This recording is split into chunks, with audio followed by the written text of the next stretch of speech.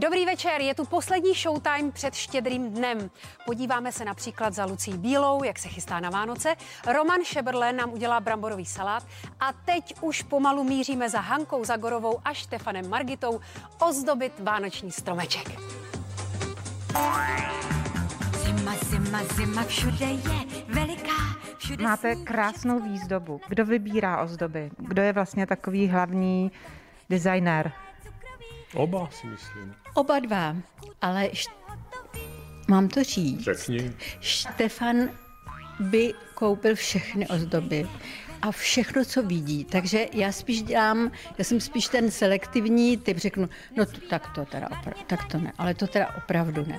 Jo, anebo to se k tomu vůbec nehodí, protože Štefan v tomhle je opravdu jak malé dítě a když vidí vánoční ozdoby, tak se nezná. Je to pravda. Je to pravda. Já bych vyzdobil teda ještě víc ten byt, ale jak vidíte, i venkovní svítí už a my vlastně svítíme první vůbec a naši sousedé na to čekají. A v té chvíli, když já rozsvítím, druhý den už svítí sousedé. Kdy jste začali zdobit? V loni. Ne. Kdy jsme začali zdobit? Tak 14 dnů?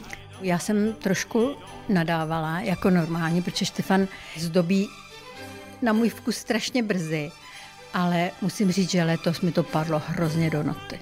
Opravdu. Protože nějak tak máme pocit, že si, když si už některé věci nemůžeme užít, tak si aspoň užijeme pořádně vánoční výzdobu.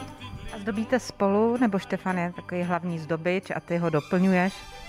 Spolu jsme zdobili. Samozřejmě, když jsem dával světla, protože nevím, jestli uhodneš, kolik světýlek je na tom stromě, ale je tam 1200 žárovek. A když jsem chodil teda kolem toho stromečku, tak na tu chvíli si Hanka sedla. No a pak ozdoby jsme už dávali spolu. Jak to máte s vánočními tradicemi? Jestli pak nějaké dodržujete? My jsme se zeptali známých osobností a třeba takový Matěj Rupert dodržuje moc hezkou tradici. Jo? Mohlo by se to jmenovat Co si nesnědl dnes, sněz hned zítra ráno. Já jsem třeba vždycky hrozně ráda vylévala olovo, nebo v naší rodině je hodně dětí, takže jsme třeba pouštěli takový ty skořápky po vodě. A když třeba bydleli na Sázavě, tak posázeli, to se krásně jako plulo a říká se, že tomu, komu dopluje ten oříšek nebo ta půlka, ta skořápka nejdál, takže si může něco přát. My jsme s malým synem, teď už je to velký kluk, ale chodili dávat zvířátkům do lesa ovoce a zeleninu, což bylo takový hezký výlet. No a pak se to vyměnilo trošku, vždycky na Štědrý den ve 12 hodin se s přáteli jednou za rok setkáváme na hradě. Jablíčko nemůže chybět nikdy u štědrýho stolu, respektive na štědrý večer. A lidí olova si dopřejeme tehdy, ale myslím, že to máme spíš pro takovou tu legraci. Jak je to víceméně teď už dostupnější formou různých balíčků, tak jsme si to párkrát jako legraci užili, ale mám pocit, že všem vyšel podobný osud, nicméně zatím nám to hrálo do karet. Mám takový ještě jako rituál, tady takový jako přízemně obžerský. Já úplně nejvíc mám rád 25. ráno.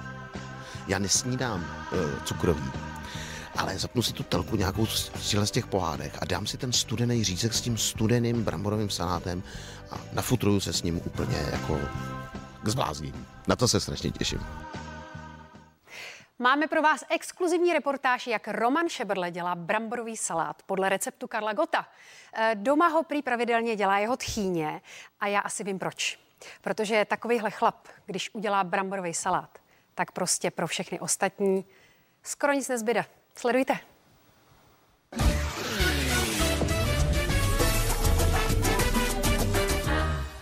Bylo úplně super, že tchýně našla někde nějaký recept na internetu na Gottův salát, který byl prostě přesně tak, jak bych si představoval. Takže u nás vždycky na Štědrý den dělá salát tchýně.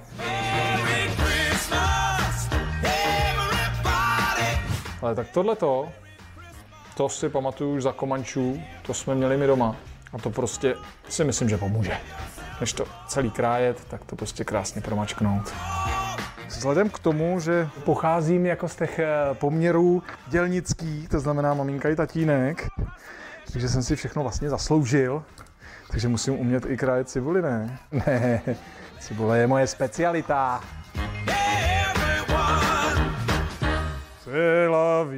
Se laví, tím to končí bál a to mě nebaví. hrajte ještě dál naposledy.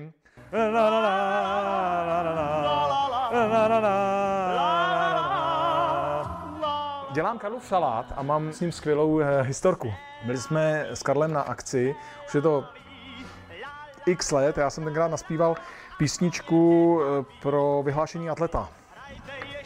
Seděli jsme a on mi říká, a vy byste měl zpívat, vy byste měl vydat desku. Říkám, pane Gott, ale já neumím zpívat. To nevadí. Říkám, ale já fakt, to bylo playbackem a on říká, to nevadí, to je star a to vy jste. A tak dáme tam ještě trošku té papriky, co? Víš co, hrozí, že se mi to zalíbí a začnu to dělat já?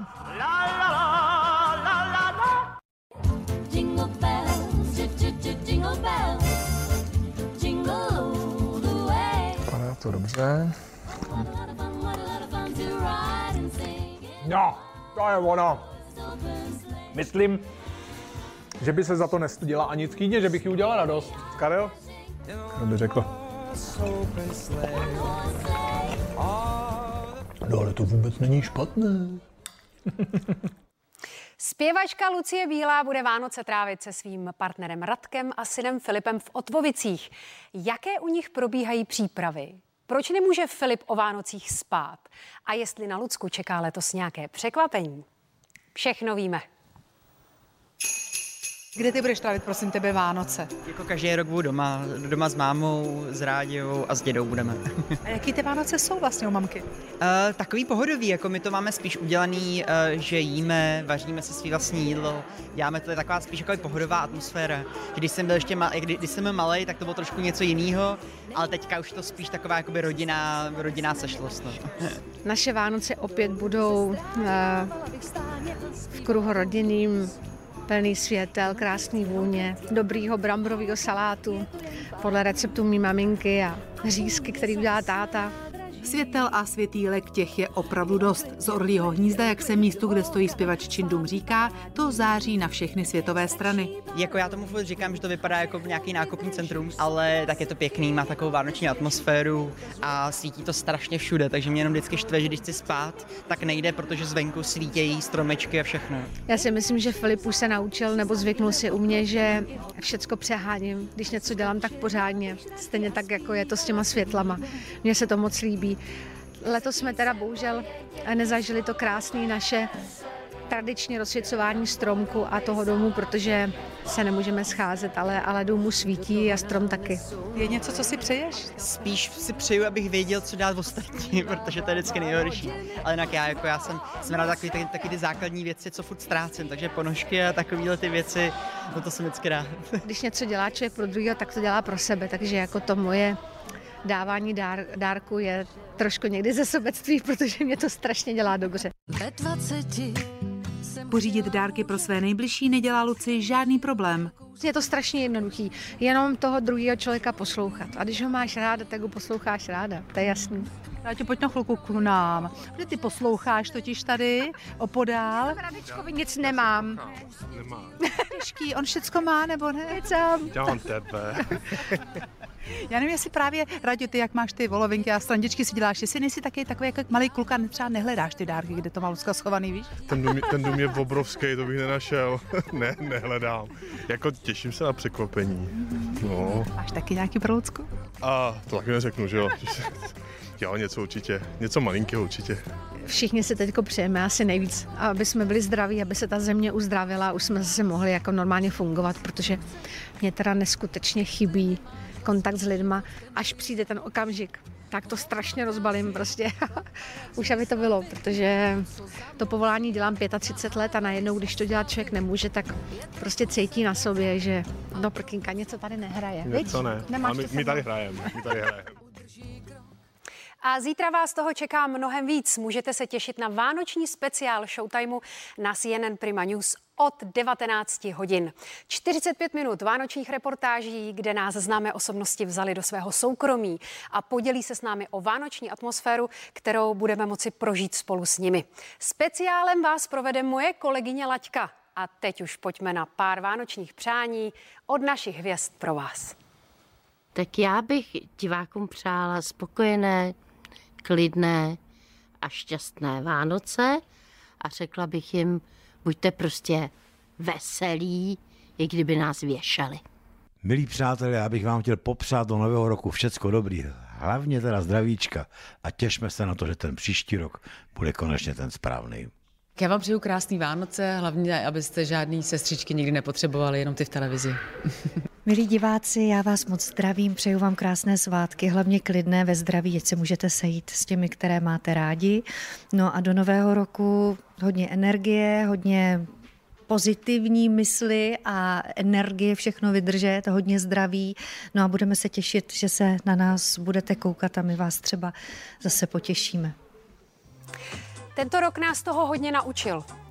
Naučil nás, že to nejkrásnější a nejdůležitější se nedá zabalit do vánočního dárku. Možnost být s rodinou nebo s někým blízkým, nebo s někým, koho potřebujete, anebo on potřebuje vás, je pro nás naprosto podstatné. My vám přejeme, abyste si zítřejší Štědrý den užili jak nejlépe v rámci možností to půjde. A pojďme si ten konec roku prožít tak nějak statečně, se zvednutou hlavou a s nadějí, že se příští rok, minimálně během toho roku, začneme zase s radostí, s láskou a hlavně beze strachu potkávat. Přejeme vám hezké Vánoce.